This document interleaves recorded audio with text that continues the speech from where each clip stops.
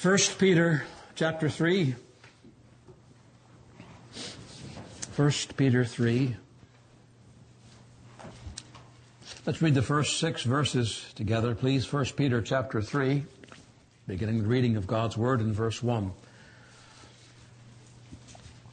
Likewise, ye wives, be in subjection to your own husbands, that, if any obey not the word, they also may without the word be won by the conversation of the wives, while they behold your chaste conversation coupled with fear, whose adorning, let it not be that outward adorning of the plaiting the hair, and of wearing of gold, or of putting on of apparel, but let it be the hidden man of the heart, in that which is not corruptible, even the ornament of a meek and quiet spirit, which is in the sight of God of great price.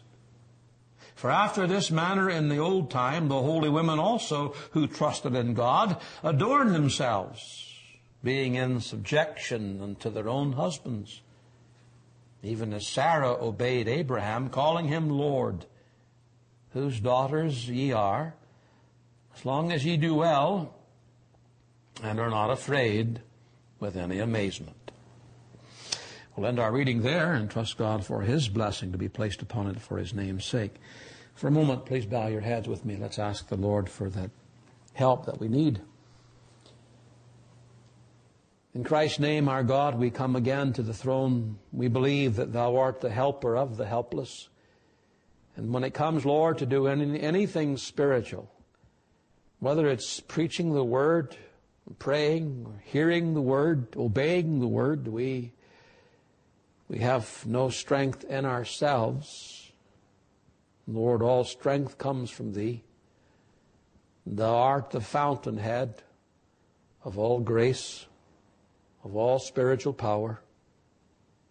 And in Jesus Christ's name we pray that Thou wilt give us the power, enabling the wisdom, the love, the instruction, the convictions that we need as we turn once again to this portion of Thy Word, which is God-breathed, infallible, unchanging.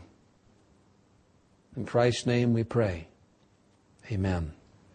Amen. We're coming back to these first 6 verses from chapter 3 of 1 Peter for another look at what I've called the duty and beauty of the Christian wife. The duty and beauty of the Christian wife. The Apostle Peter has been teaching these relatively new Christians how to live godly before an ungodly world. And in doing that, he has been expounding the close connection that exists in the Christian life between suffering and submission. A close connection between suffering and submission. Many months ago we read in chapter 1 about how the faith of these new believers, their faith in God was being tried through all kinds of fiery trials which brought great sorrow, heaviness into their lives. And because Peter knew firsthand, he knew firsthand the effect that even the fear of having to suffer could have on a believer's commitment to follow Christ. Remember what he did in denying Christ 3 times. It was the fear of what he would have to suffer if he owned Him as Lord. Peter knew what it meant firsthand to feel that kind of fear. He shows them how submission to the will of God in times is vital during times of suffering, that you might endure them and not act rashly. So when he says that they are to submit to the civil authorities, even when those civil authorities are wicked, cruel tyrants, and that Christian slaves are to submit to their heathen masters, even when they are froward, cruel, mean, beat them up. Peter points out that the basis for that submission to men is submission to God. It's God's will, and that always settles the matter. If it's God's will, case closed. That's all we need. That's what He wants. He's the real master. In chapter 3, Peter has turned to another area where submission to those in authority would be a common dilemma for many Christians. I'm referring, of course, to the case of a Christian wife being married to a husband who is unsaved. That would have been a very common experience in these early days of the New Testament church, when the preaching of the gospel, as it went into these pagan cities, was meeting with great success.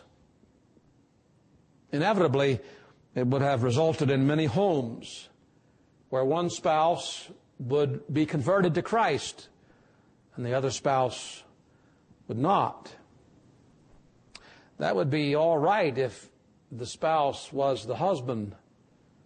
In that culture, in many ways, in that culture, the wife was like a piece of property.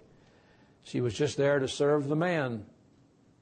So you can see why it would be especially difficult for a Christian wife who was married to a pagan husband to submit. Hard going.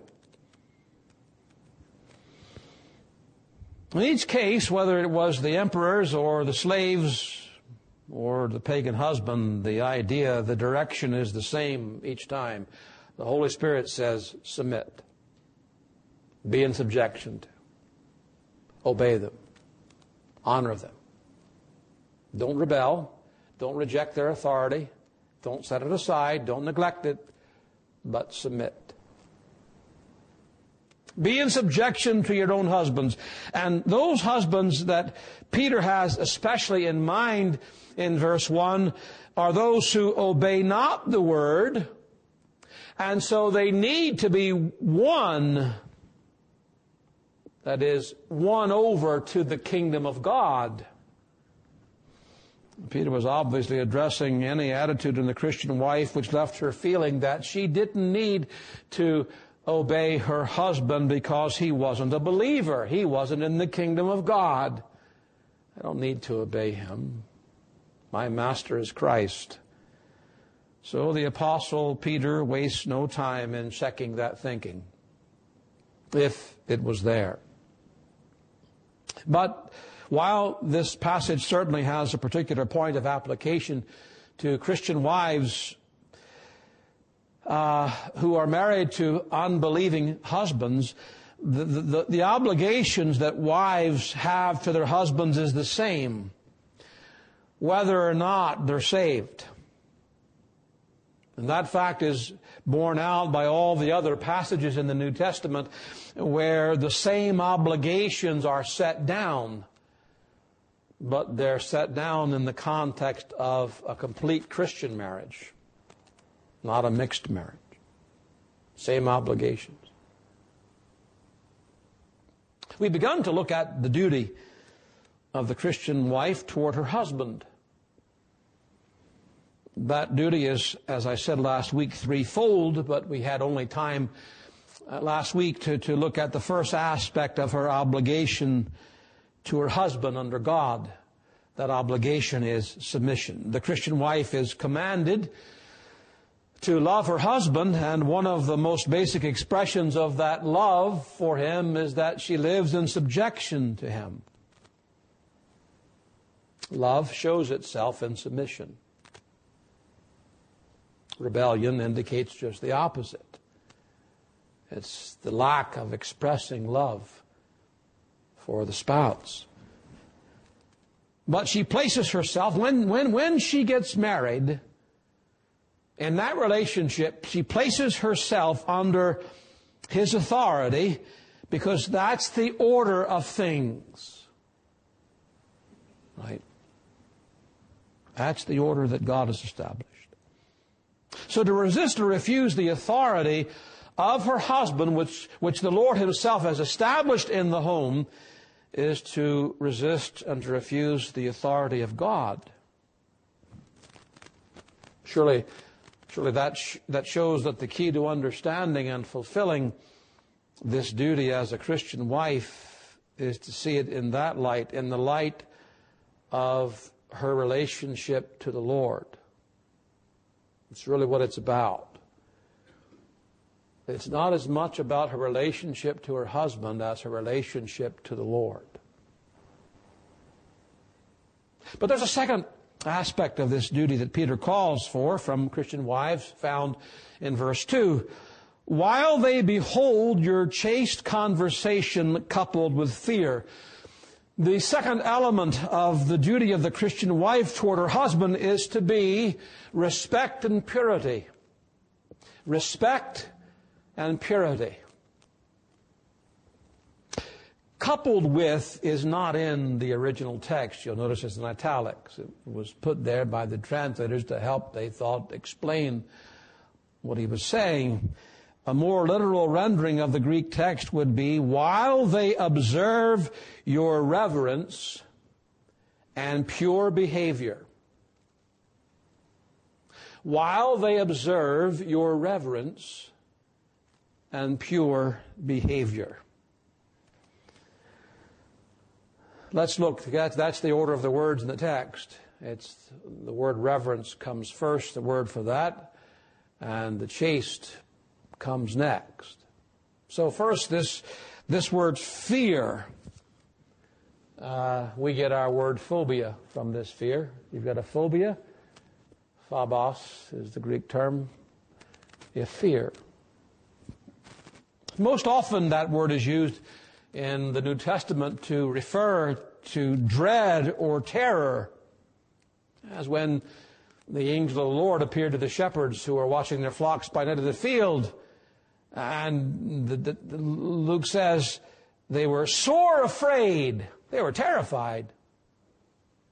That's usually how that word is used in the New Testament.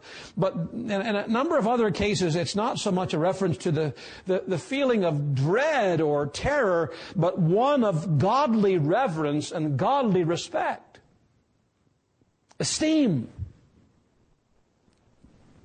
Acts 9:31, Luke says that the churches, this was after Paul was converted and went out of town for a while, the churches had rest and were edified and walking in the fear of the Lord. That's the same word. They were walking in not the terror that there's going to be something bad happen to me, but it was an esteem of God, a fear of the Lord that was good and healthy and holy, a reverence for the Lord. They were walking in that. That was a lifestyle for them. It's not something they just had on Sundays. It was something that was day in and day out. It was a walk. In 1 Peter 2:18, servants, be subject to your masters with all fear. That submission to the master is to be respectful because he is your master. You don't diss him, to take modern day terminology. You don't disrespect him, even though he is froward. He doesn't have to earn your respect. Do you see that one? He does not have to earn your respect. It'd be far better if he did. Makes it a whole lot easier to submit to someone that you respect because of how they live their life. But even if he doesn't earn your respect, the requirement is you fear him. You respect him. He's in a position of authority.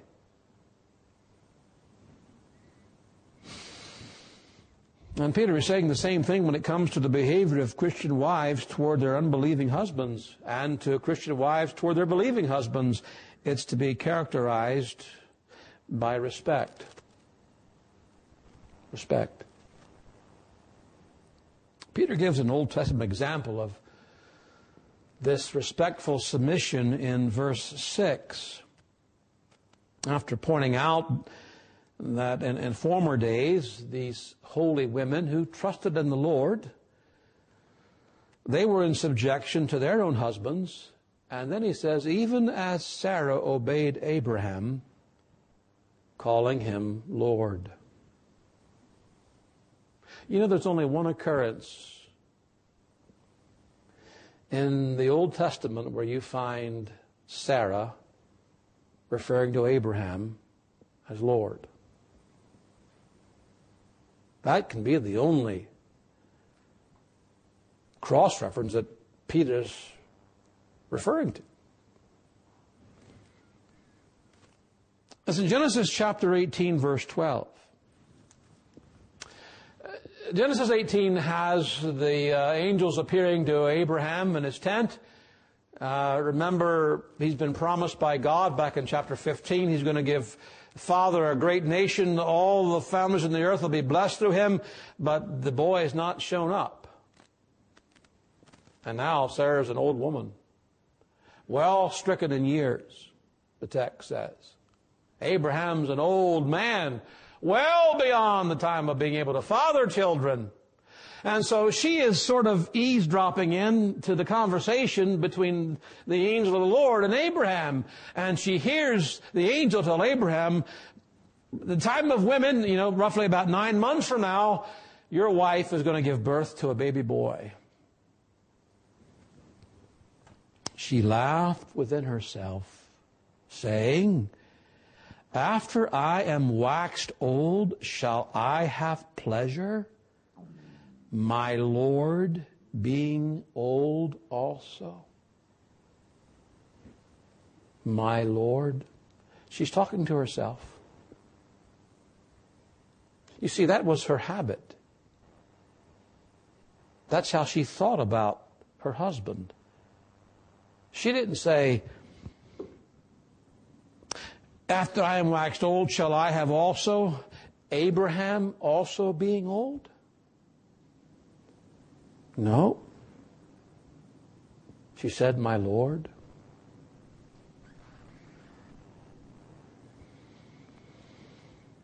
It shows, does it not, that this was not only Sarah's way of addressing her husband, but her attitude toward him.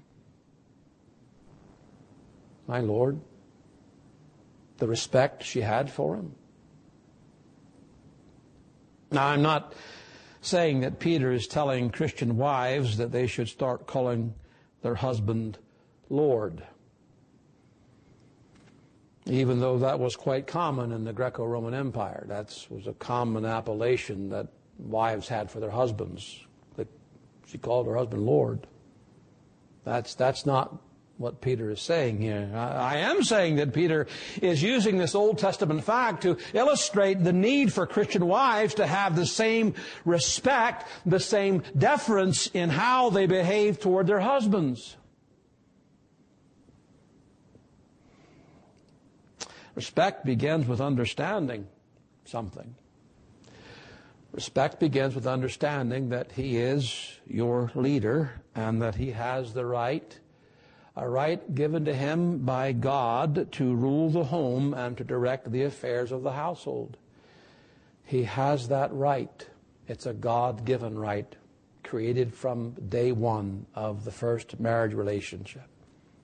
He's the head. He's the leader. And that respect is demonstrated in how you go about this matter of living in subjection to him. You see, there's submission, and then there is submission.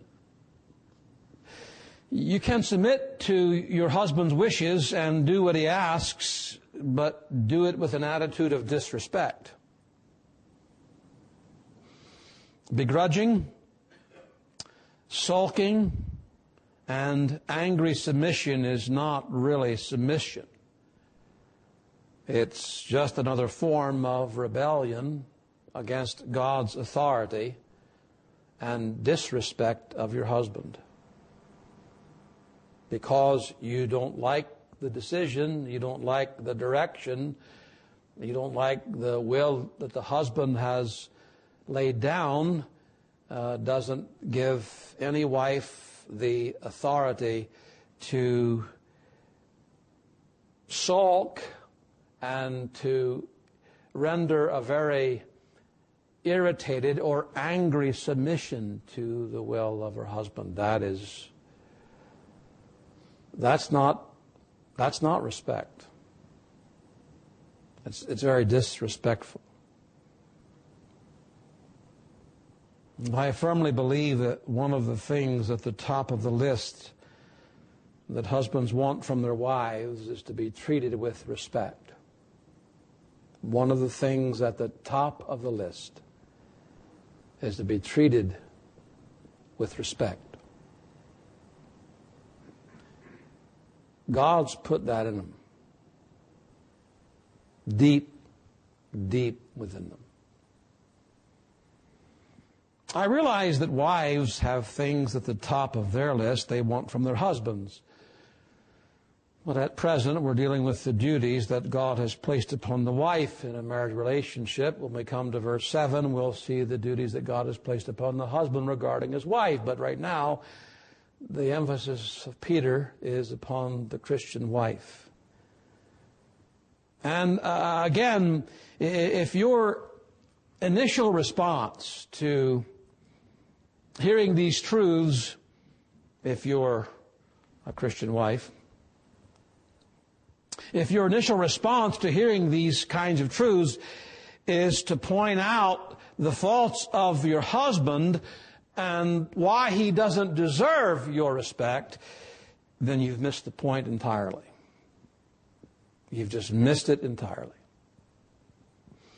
Remember that Peter is speaking specifically to Christian wives who are married to godless, idol-worshiping husbands, many of whom would have been tyrants. And to the Christian women married to those husbands, the Holy Spirit says, let them see how you respect them. Let them see how you respect them. Peter also tells these Christian women to let their husbands see purity in their lives. Make sure they see purity in your life. The Greek word for chaste occurs only 8 times in the New Testament, and it's never limited to moral chastity as we normally think of that term, a woman being chaste. It would certainly include that, but it ranges well beyond that and includes a moral purity in all areas of life. You see, a wife may be very chaste when it comes to her moral fidelity to her husband. She would never even think about cheating on him. But there may be other things in her behavior that mar her life and ends up giving a very poor testimony of her Christian faith to her husband. Oh, she's pure as the driven snow when it comes to that kind of sexual morality, but the purity isn't so pristine when it comes to other areas.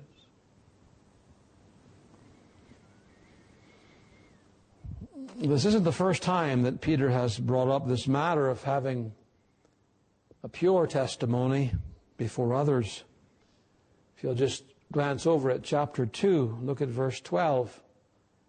He tells these Christians, having your conversation, again, that word is conduct or behavior, not your talk only, having your conduct honest or commendable among the Gentiles, that whereas they speak against you as evildoers, they may, by your good works, which they shall behold, which they shall observe, glorify God in the day of visitation. You see, it's the purity that they're going to see in your life that's going to make a difference. It'll give you an effectiveness, an edge to your testimony if your behavior backs up your profession.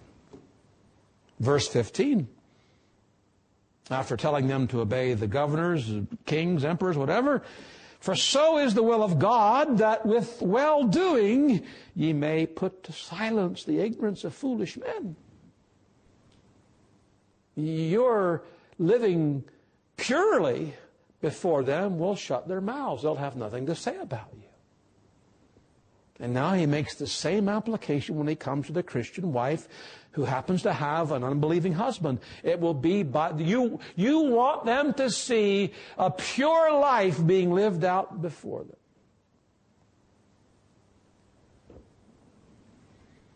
The truth of the matter is that there is far more power in a Christian's walk than in their talk. As far as Christian wives married to unbelieving husbands, isn't that the very truth that Peter's been driving home?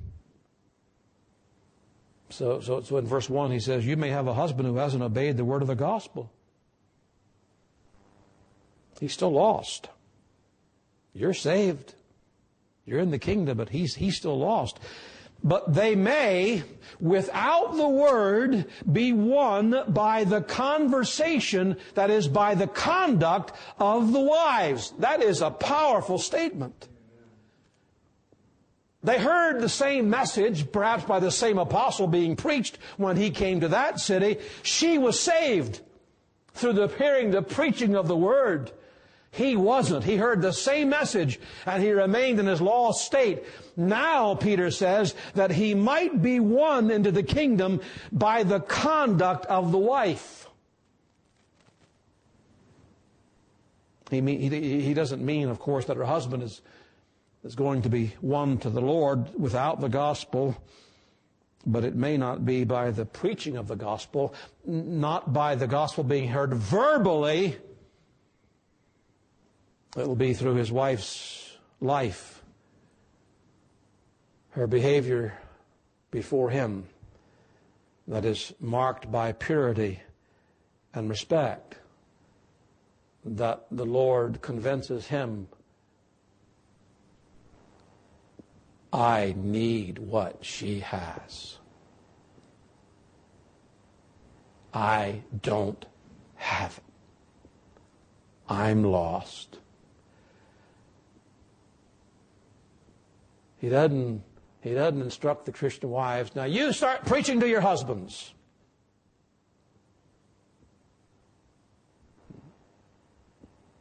No. You live a pure life and you let him see that you respect him. And your behavior just might be the key, the thing the Lord uses to bring him to the end of himself and to Christ.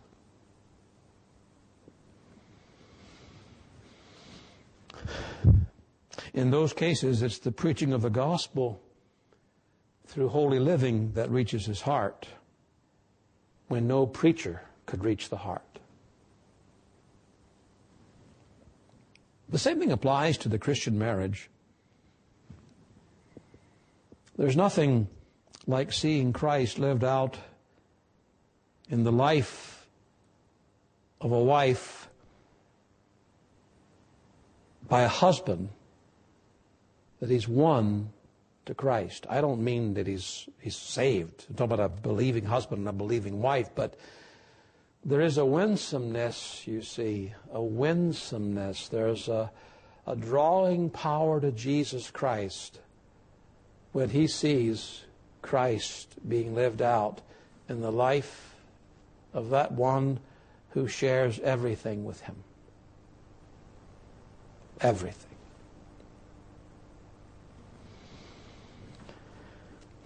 I don't mean that he's won to Christ in the sense that he's saved, but I mean that he's won over to the ways of Christ.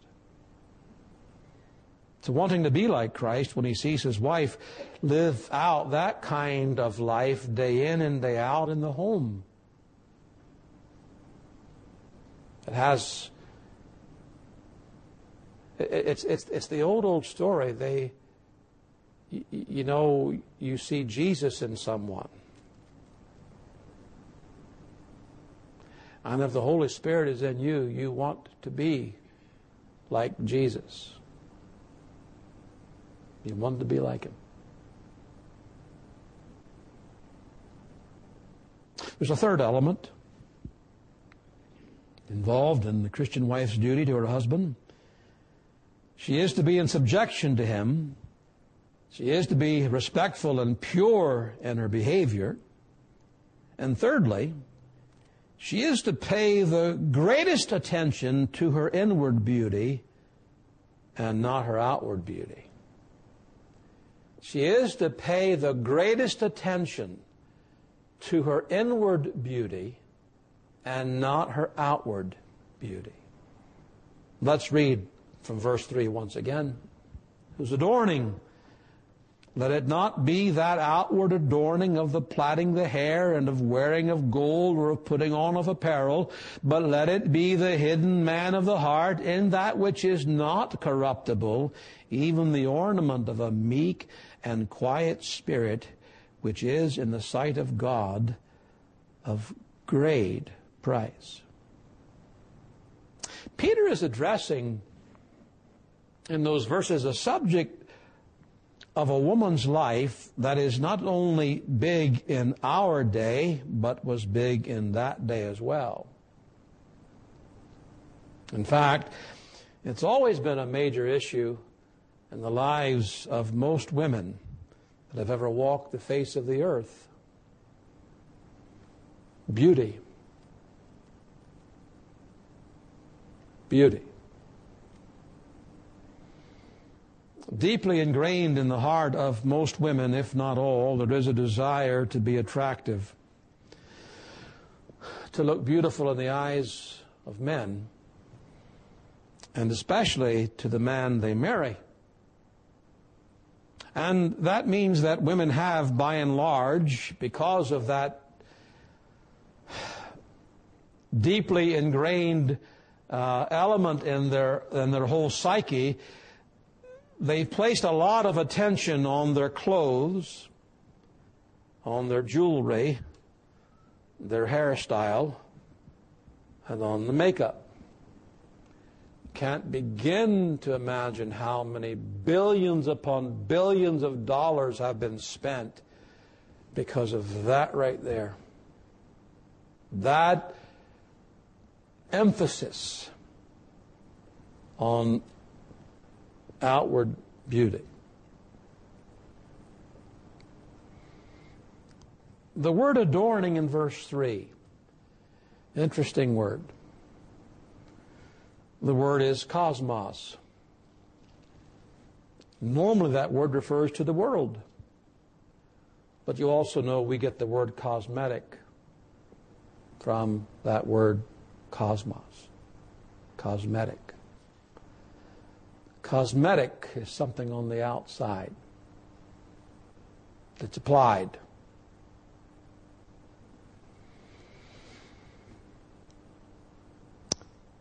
The particular Greek word there, as I said, it's usually referring to the world, but in this case, the older meaning of that word is ornament.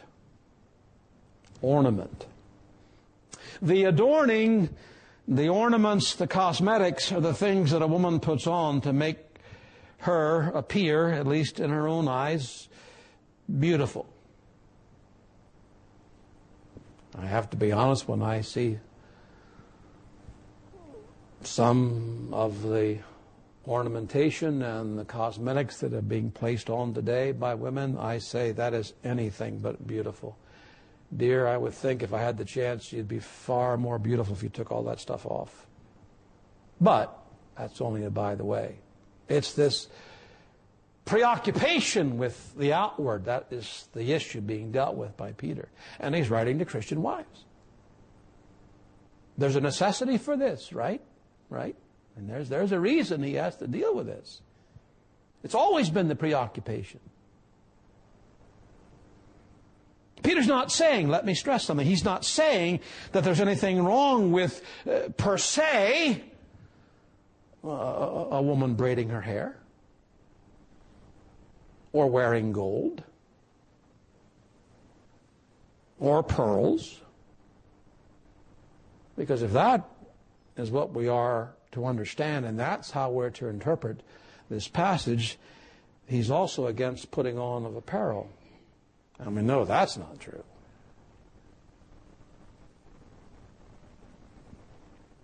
Same would hold true for what Paul tells Timothy.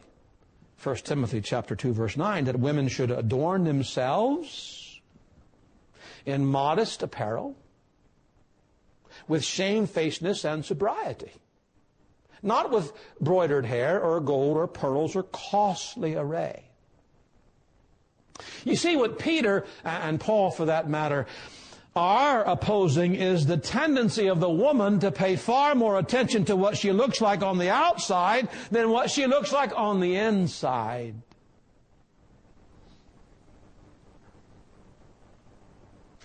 Calvin said that when it comes to this outward adornment, that women, I quote him now, are much more curious and ambitious than they ought to be.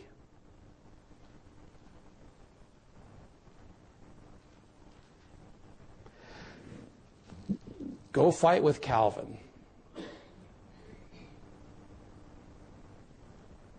Peter's not condemning the desire of any wife to look attractive to her husband. Nor is he forbidding a woman to wear any gold jewelry or pearls, or they can only wear clothes from Walmart or the Goodwill. That's not what he's saying.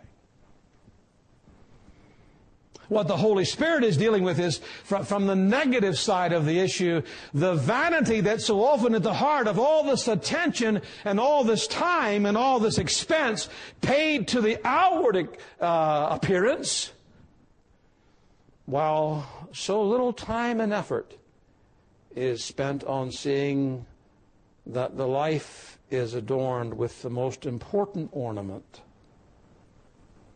a meek and quiet spirit. That's what the text says.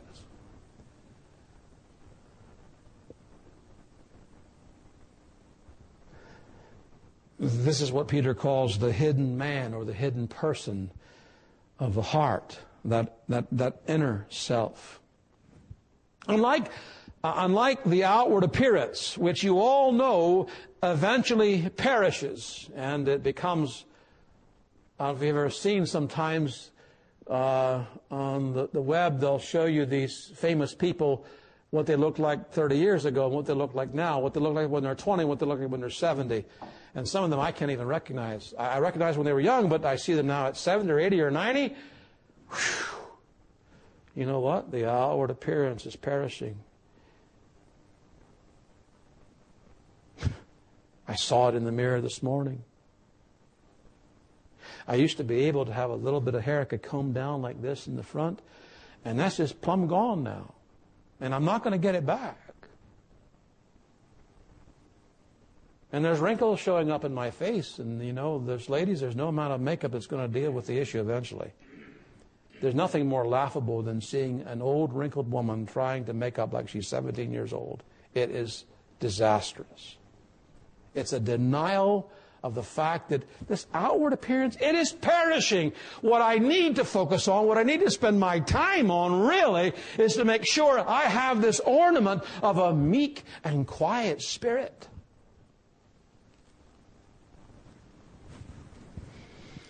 That will never perish. That's a beauty that never fades away, no matter how old you get.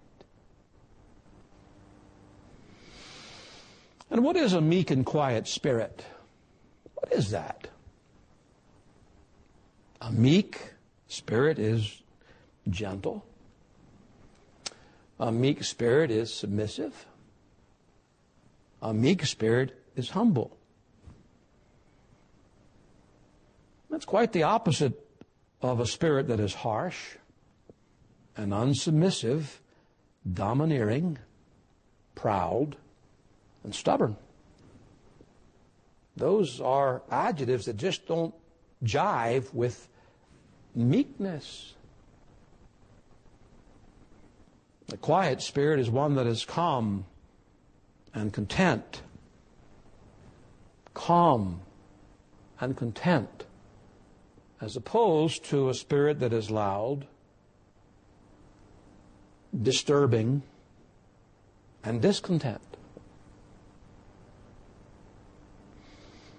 There's nothing at all attractive in a woman who doesn't seek to adorn herself with a meek and quiet spirit, especially in a marriage. Solomon has a few things to say about women who don't have meek and quiet spirits. Listen to a few statements by Solomon. Proverbs 27, verse 15, a continual dropping in a very rainy day and a contentious woman are alike. A contentious woman is not a woman who has a meek and quiet spirit. In Proverbs 25, verse 24, it is better to dwell in the corner of the housetop than with a brawling woman and in a wide house. He's saying, give me a little corner on the outside on the top of the house rather than being in a big house inside with a brawling, contentious woman. She doesn't have a meek and quiet spirit. It's always a fight. Always stubborn, always digging the heels in. Nope, I'm not. It's not submission. Proverbs 21:19, it is better to dwell in the wilderness than with a contentious and an angry woman. There's nothing attractive about it. It doesn't attract, it repels. That's the issue he's getting at here. How beautiful, however, a woman is when she's adorned with this meek and quiet spirit. I mentioned a couple of weeks ago, I don't know, morning or evening message, but an 19th century English preacher by the name of William Jay. You ever come across some of his works that are worth laying hold of? He has drawn a very beautiful picture of a Christian wife who has adorned herself with this meek and quiet spirit. She is as one, he writes, who can feel neglects and unkindnesses and yet retain her composure, who can calmly remonstrate and meekly reprove, who can yield and accommodate, who is not easily provoked and is easily entreated, who would endure rather than complain, and would rather suffer in secret than disturb others with her grief. That's the kind of wife that Peter says in the sight of God is of great price. That word means very precious, very valuable in the sight of God. Men may look at that woman on the outside and see an old bag of bones and wrinkles and gray hair and just maybe the teeth aren't all straight and, just plain Jane. But it's how the Lord sees that matters. He's not really concerned about the cosmetics. It's this ornament of a meek and quiet spirit that he notices and says, when I see that, I place great value on that.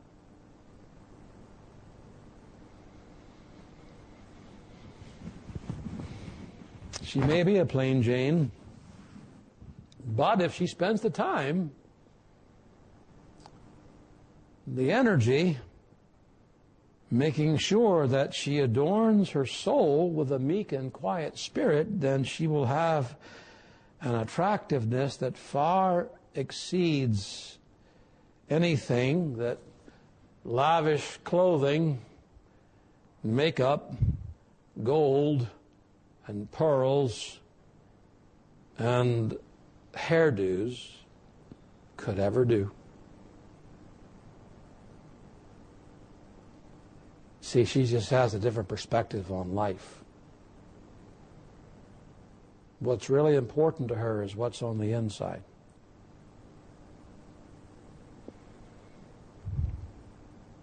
In his final statement to Christian wives in verse 6, Peter encourages them to stay the course.